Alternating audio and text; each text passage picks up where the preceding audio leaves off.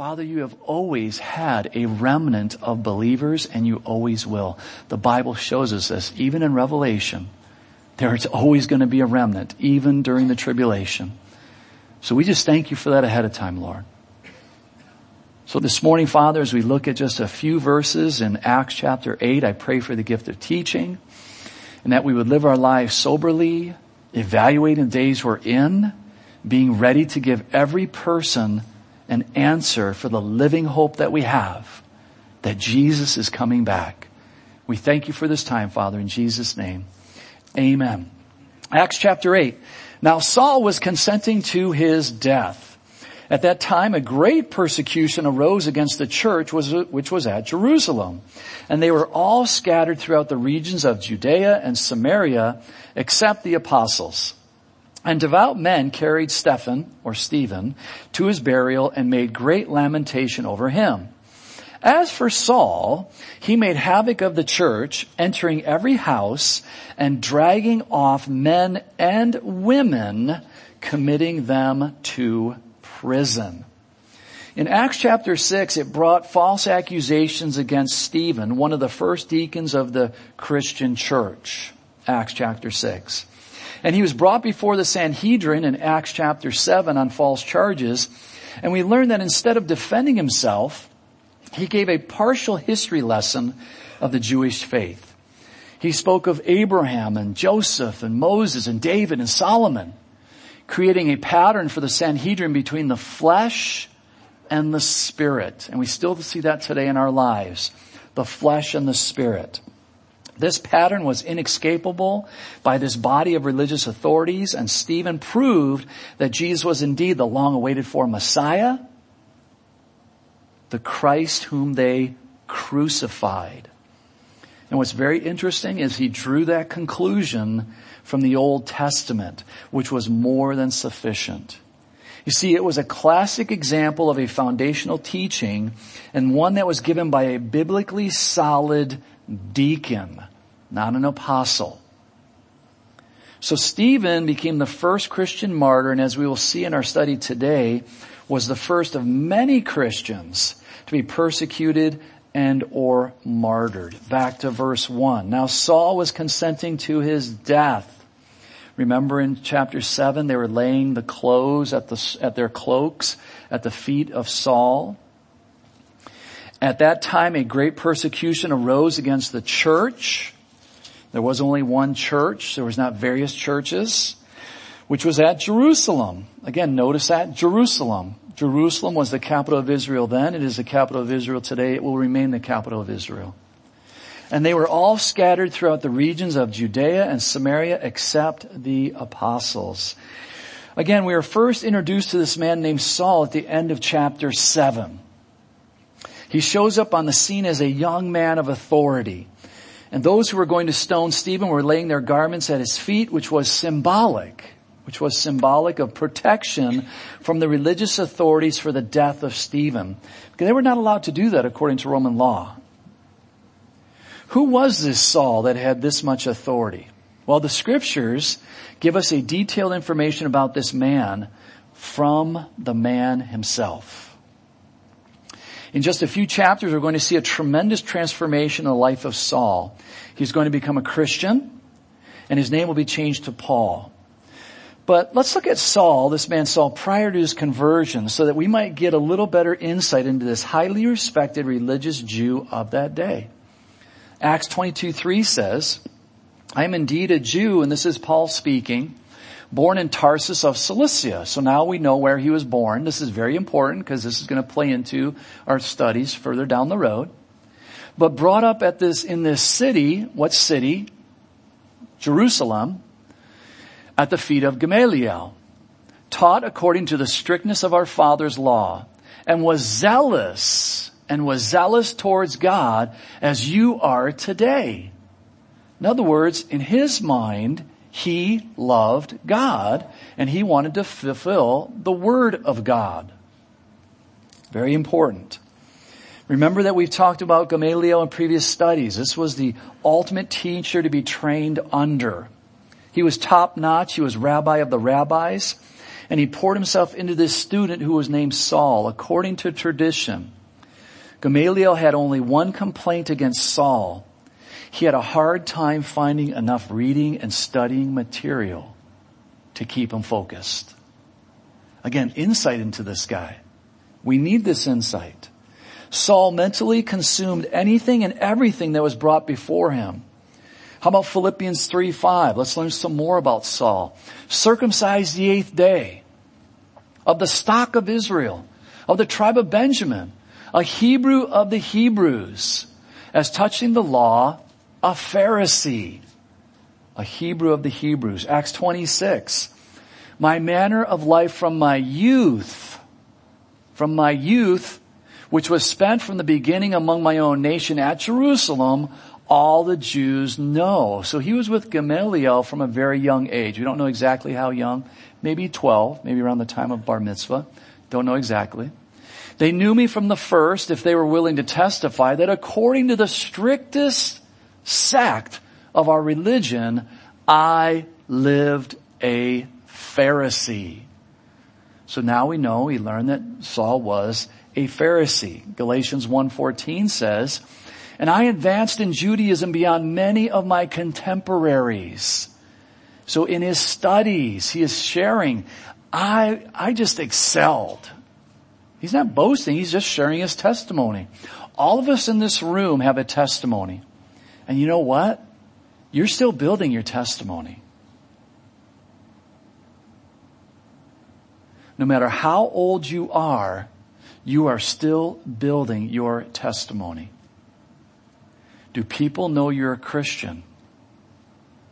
Do people see the grace of God on you, coming out of your voice? You and I, we are still building our testimony until we take our last breath. And hopefully the loved ones that come around us when we are getting ready to cross over, they're going to listen to that testimony. I've been with various family members, not my family members, but family members. I've been with various people and their family members. And let me tell you, it doesn't matter where those family members are from or what background they have, atheist or not, because I've seen it all. They are all very attentive in those final days. They'll be sitting on the bed. They'll be laying on the bed. They'll be kneeling next to the bed. And they'll be listening very attentively to anything that is said. They want to grasp those last, what we would call nuggets. Many of them have no idea, but they are nuggets, guys. So you and I, we have to remember this. We are building our testimony until the day we take our last breath. Being more exceedingly zealous for the traditions of my fathers. So Saul was a Pharisee, and with his credentials, probably one of those 70 scholars who made up the Sanhedrin. He may have been a part of the council who condemned Jesus. If you think about that, you think about the timing and what he has shared from just a few scriptures, and we'll get into more, but just with these few scriptures, he most likely was a part of the Sanhedrin. One of those 70. Now, to become a Pharisee, you had to at least be 40 years of age. So we know that he was at least 40 years. Tradition holds in this phrase, a young man. A young man traditionally was from 18 to 40 years of age, traditionally. So you had to be a Pharisee, you had to at least be 40 years. So he's probably in his early 40s. How old was Jesus when he died? 33 years old. So he could have been within 10 years of Jesus. Could he have been in that night when they brought Jesus at night and accused him at night, that fake trial? Could he have been there? Absolutely, he could have been there. Don't know for certain, but he very well could have been there. You see, all of this gives us some very good insight. Well, let me rephrase this. Let's put up this slide. It was also required that you were married or either had or were in the process of raising children. Again, there were no single Pharisees, no single Sadducees. This would allow you to pass on the tradition of the Pharisees or the Sadducees. This now gives us some good insight into the various scriptures about being single as well as being married that were written years later by this same man, Saul. So Saul, being a Pharisee, thought he was righteous. How righteous? Well, Philippians 3:6 says this, concerning zeal, persecuting the church, touching the righteousness of the law. Now, most of us probably know the 10 Commandments, but there's actually 613 commandments in the law. 613. And that's why they asked Jesus, which are the greatest commandments? Out of the 613, which are the greatest? And what did Jesus say? Love the Lord your God, love your neighbor as yourself. All the law, Jesus said, all the law hinges on those 2 commandments. You do those 2, you're going to be fine. Not for Saul. No, I meet all 613. Touching the righteousness which is in the law, blameless. The word blameless there means what? In the Greek, free from fault or defect. You think this guy thought he was the center of the universe? He's just sharing his testimony. This is who he was before he became a believer. He had the law down. He had religion down. He had Judaism down. He wasn't afraid when they were casting their cloaks at his feet. He wasn't afraid. Kill him. Kill him. He's speaking blasphemy. He's just said that Jesus is the Christ. And he's standing at the right hand of God and Father. Kill him. What does he know about Judaism? Jesus was a false Messiah. He was also a natural-born Roman citizen, which at that time was a tremendous privilege. Acts 22, which again, we'll eventually get to these in detail, but for this morning, the commander answered Paul, with a large sum I obtained this citizenship. So this commander was not a Roman. He paid to become a Roman citizen. And Paul said, but I was born a citizen. So he's a Hebrew of the Hebrews, and he was a natural-born Roman citizen as well. Then immediately those who were about to examine him withdrew from him, and the commander was also afraid after he found out that he was a Roman, and because he had bound him. That is a federal offense, to bind a Roman citizen with no trial, with the accusers not coming forth. And the commander could have lost his job and possibly have been executed by that simple thing right there. So when we put all these things together, we have a man who obviously thought that he was representing God and doing the will of God. He most likely was a predominant figure in the social circles. Just think about everything I just shared with you from the scriptures. And his status as a religious person was unquestionable. Nobody would have ever questioned, is that guy, is he really a Jew? Does he really practice Judaism? Nobody would have ever questioned that. Some people might question us, are you really a Christian? Do you really practice Christianity? Your actions show quite differently. That was Saul. That was Saul. Nobody would have questioned that. He made sure of that. He had such a high regard for himself that he thought it was his own personal responsibility to persecute the Christian church, to wipe it out, to eradicate it, which is in verse 3. Saul will make it a goal to stamp out this new sect of religious believers who would soon be identified by the term Christian. So, we see that there was a great persecution that arose after the death of Stephen. Now Saul was consenting to his death. At that time, a great persecution arose against the church. The main thrust or character of this persecution was Saul.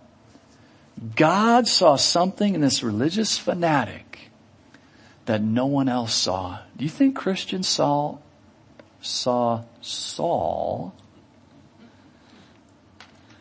as a wannabe Christian? No, they knew this guy was after their heads. Do you think they were praying for his salvation? I don't know, but I hope so. I bet they were. A determined will to accomplish the ways of God. You see, God sees things differently than you and I do. Let's look at Romans chapter 10. Romans chapter 10, verses 2 through 4. Because God sees you a certain way. And unfortunately, if you're into MySpace or Facebook or any of this other social media stuff, people try to put you into a box and they try to present you a certain way, and they try to present themselves a certain way, their best look, so to speak. That's also fake. It should be called fake book. Romans 10, 2-4 says, "For I bear them witness," Paul writing, "that they have a zeal for God." Now hopefully as we read this verse, and maybe you've read this verse for decades, now maybe it'll make a little more sense to you. Because we've just read about a Jew who had tremendous zeal for God. And in his mind, it was proper zeal. I'm a Jew. And these Christians are trying to change the law. And they're saying they don't need to come to the temple anymore. Because God doesn't reside in temples. God resides in them. We got to wipe this out. This is Saul. This is who he is. He's making this proclamation. But not according to knowledge. Notice that. So Paul is even able to look back at his own life, his own testimony, and say, you know what, I had a zeal for God. But not according to knowledge. I thought I was really smart. But I wasn't. What does he go on to say? For they being ignorant of God's righteousness, what was Saul ignorant of? God's righteousness. And seeking to establish their own righteousness, what had Saul done for the last 40 years of his life? To establish his own righteousness. I'm right. Have not submitted to the righteousness of God. Paul's looking back and through the inspiration of the Holy Spirit is acknowledging his own sin. That I was a sinner trying to get to heaven by obeying the law, and I was still a sinner destined for hell. Because I was not looking for the righteousness of God. For Christ, so Jesus, is the end of the law for righteousness. Here's a Pharisee who knew the first 5 books of the Bible word perfect. And what is he saying? Jesus is the end of the law. We don't need the law anymore. That's blasphemous. Well, if you love God and you love your neighbor, do you need a law? No. Because you're loving God and you're loving your neighbor. Now you're going to make mistakes in that process, but you're going to be humble enough to ask for forgiveness, to repent, to go and try to restore, make reconciliation, do all of those things, which is going to prove what? That you love God and you love your neighbor. So why do I need a law? So Paul here makes a tremendous discovery in his own life. For Jesus is the end of the law for righteousness to everyone who believes. You see, as he was inspired to write this, I'm sure that he was looking back upon his own youthful desire for God. And as we've already read, he had a tremendous zeal for God, but he lacked the knowledge of Jesus being the Messiah or Christ. It is still the same today, as there are many who have a zeal for God, big G. If you go to Israel with us in March of 21, you're going to see several people, many people, especially in Jerusalem, not so much up north, but in Jerusalem area, walking around in black garb, different style hats. They have a zeal for God. They have a zeal for God. You being a Gentile, you being a woman, they will not talk with you. They will avoid, let me rephrase that. Most of them will avoid talking to you. Most of them will avoid you as a Gentile or as a woman, because you will defile them. A Gentile will defile them. A woman will defile them. Same zeal. They have the same zeal. Big G, or for a God, little g, but what? They lack the knowledge of Jesus being the Messiah or Christ. You see, without that knowledge, their zeal is dangerous and eternally useless. Hi, we're from the Church of Jesus Christ of Latter-day Saints. They have a zeal. They're out knocking on doors when it's 110 degrees. That's zeal. But they lack knowledge. Because Jesus is who? He's the spirit brother of Lucifer. I mean, that's all you need to know about Mormonism. That shuts the door right there. Sorry. It's a different Jesus. We don't serve the same Jesus. Jehovah's Witnesses. Michael the Archangel reincarnated. Really? Have you read Hebrews chapter 1 and 2 lately? That's in your Bible. He didn't come as an angel. He's the Son of God. Different Jesus. Sorry. End of conversation. You need to repent. You need to receive Jesus as your Savior. Well, he was a great prophet, Islam says. Oh, he was a good teacher, Hindu. Everybody has an opinion about Jesus, guys. Everybody. If you're in this room and you're an atheist, you have an opinion about Jesus. He didn't exist and God doesn't exist. That's an opinion. But your opinion is going to determine where you're going to eternity. Either in heaven with Jesus, with God the Father, or away from God the Father for all of eternity in hell. God loves you. God sends no one to hell. We choose to go there because we lack knowledge. We won't acknowledge that Jesus is the Messiah. So why am I spending so much time on this man Saul? Interesting facts here. Because the Lord used this fanatic to write 13, most likely 14, I personally believe he wrote Hebrews, of the 27 New Testament letters. That's 100 chapters, and originally, as you know, the letters didn't have chapters and verses. But if you just count them up now, that's 100 chapters out of the 160 total chapters of the New Testament. Or roughly 62% of the New Testament. So as we read his letters, it's good to know a little bit about his background or his upbringing. You see, as we press on with Acts, we are going to see a pious, self-righteous, religious man become a humble servant of the Most High God. So a couple questions. Could that be an expression of what God has done in our lives? Won't ask for a show of hands, but did you think you were pious or self-righteous at one time in your life because you went to church every Sunday and maybe you said so many prayers and you did so many good deeds? Maybe you work next to somebody or you're in an environment where they think they're okay because they haven't killed anybody and they haven't stolen anything lately and haven't committed adultery and this, that, and the other thing. You know, I'm not that bad a person. I'm not like that guy over there. Oh, okay. All right. So far in Acts, we've seen God use Peter, John, the other apostles, Stephen, and other deacons. God will soon bring Saul on board as well. In just a few short chapters in Acts, we are going to see God use the full spectrum. In just a few short chapters in Acts, we are seeing God using a full spectrum of society for his kingdom. Why do I bring that up? We make up a full spectrum of society. I can't go into your school, your young people that are in school, or maybe you're part of homeschooling. Do all homeschoolers know Jesus as their Savior? Let me push that button for you. We homeschooled our kids through 8th grade. They have to make a personal commitment. Nobody gets into heaven via their parents' faith. The faith has to become their faith. And the faith has to be real faith.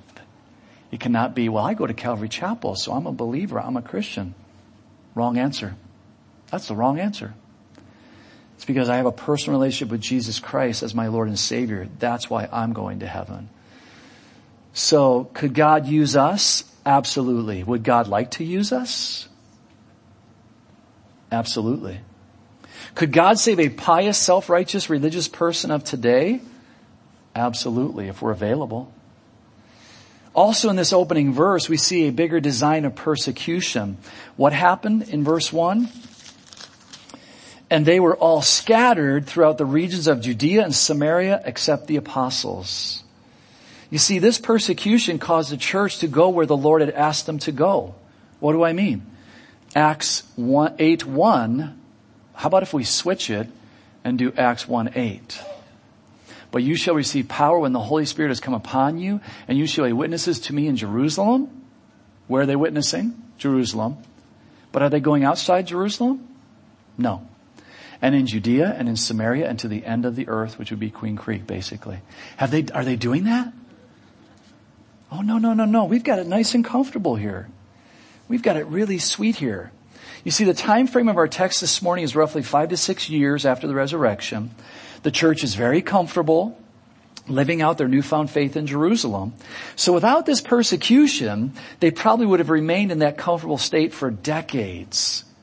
But church history has shown us over and over again that God sometimes uses persecution to get his church to move out of their comfort zone of the faith and into a world that needs Jesus. Other times he allows job transfers or layoffs, illnesses or disasters. God is the God of all comfort, but he doesn't want us to become so comfortable that we forget why we're believers. Why are we believers? We're ambassadors for Christ. We are saved to proclaim the goodness of God so that others might become saved as well. For all of mankind will arrive at the same destination that Stephen found himself, death. Verse 2, and devout men carried Stephen to his burial and made great lamentation over him. You know, it's important to mourn over those who have passed from this life. Nothing wrong with that at all. But as believers, we don't mourn as those who have no hope. No, our hope is a living hope because Jesus rose from the grave, conquering death,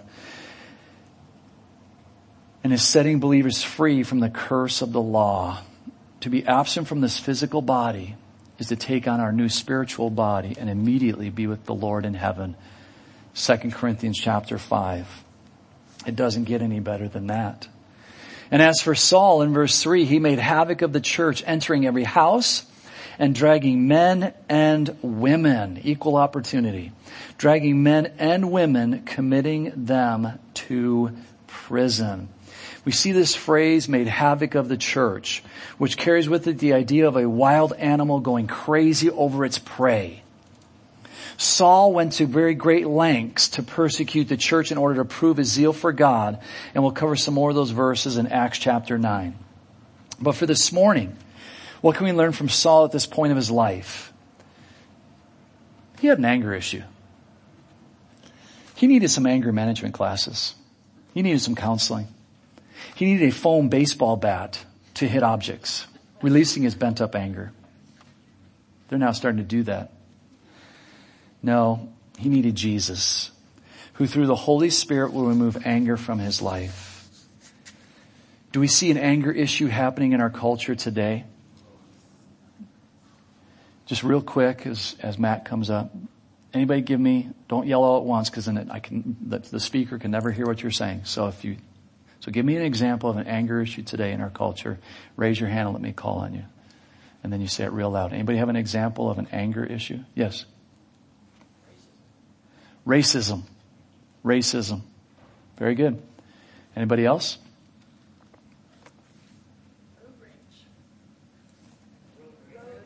Road rage. Absolutely. Road rage. Just political climate, who the president is. Political climate, who our president is, who our president should be. Religious extremism. Religious extremism. One last one. Anybody else? Antifa. Guys, there's a lot of anger in our country. So for you and I, what can we take away from this? That God can change anybody. God can change anybody. So you and I as ambassadors for Christ need to be praying for people and not get caught up in the anger. Not get caught up in the politics, in the racism, in those things that we just mentioned, in being extreme, but taking people to the cross. You see, the Holy Spirit, through the meditation, memorization, and application of God's Word, can heal anyone of their anger. Do you have an anger issue this morning? You don't raise your hand. Don't raise your hand. You might be angry that I just asked that question.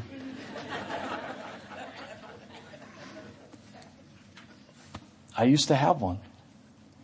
Through memorization, meditation, and application of God's Word, He removed that from my life. And He'll do that for you this morning. If you have an anger issue, admit it. First part of healing is admitting, and then come up for prayer. We don't want a lot of details, but say, you know what, I need prayer in that specific area. Great, that's all I need to know. Okay, let's pray. If you want to share, you can share, but that's all we need to know. Because you confess it. You're taking a statement before God. You're making a statement before God, and you're making a statement before a fellow believer. I want prayer. And you might even take it to the next step this week as you pray, and you might seek somebody out for accountability. And when you come back to church, or if you know somebody here at the church, you call them out and you say, you know what? I was really convicted and I want accountability. I want you to hold me accountable. I want you to call me every week and ask me, who did you get mad at this week? Who did you blow up at this week?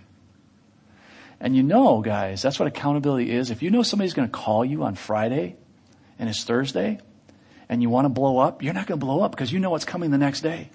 I don't want to admit I'm a Christian. I don't want to admit I just blew up yesterday. That's what accountability does. It holds us accountable. That's a good thing. It's a good thing. But we have to be humble enough to surrender to God and then to someone else to hold us accountable. Father, we thank you and praise you that you see us totally different at times than other people do.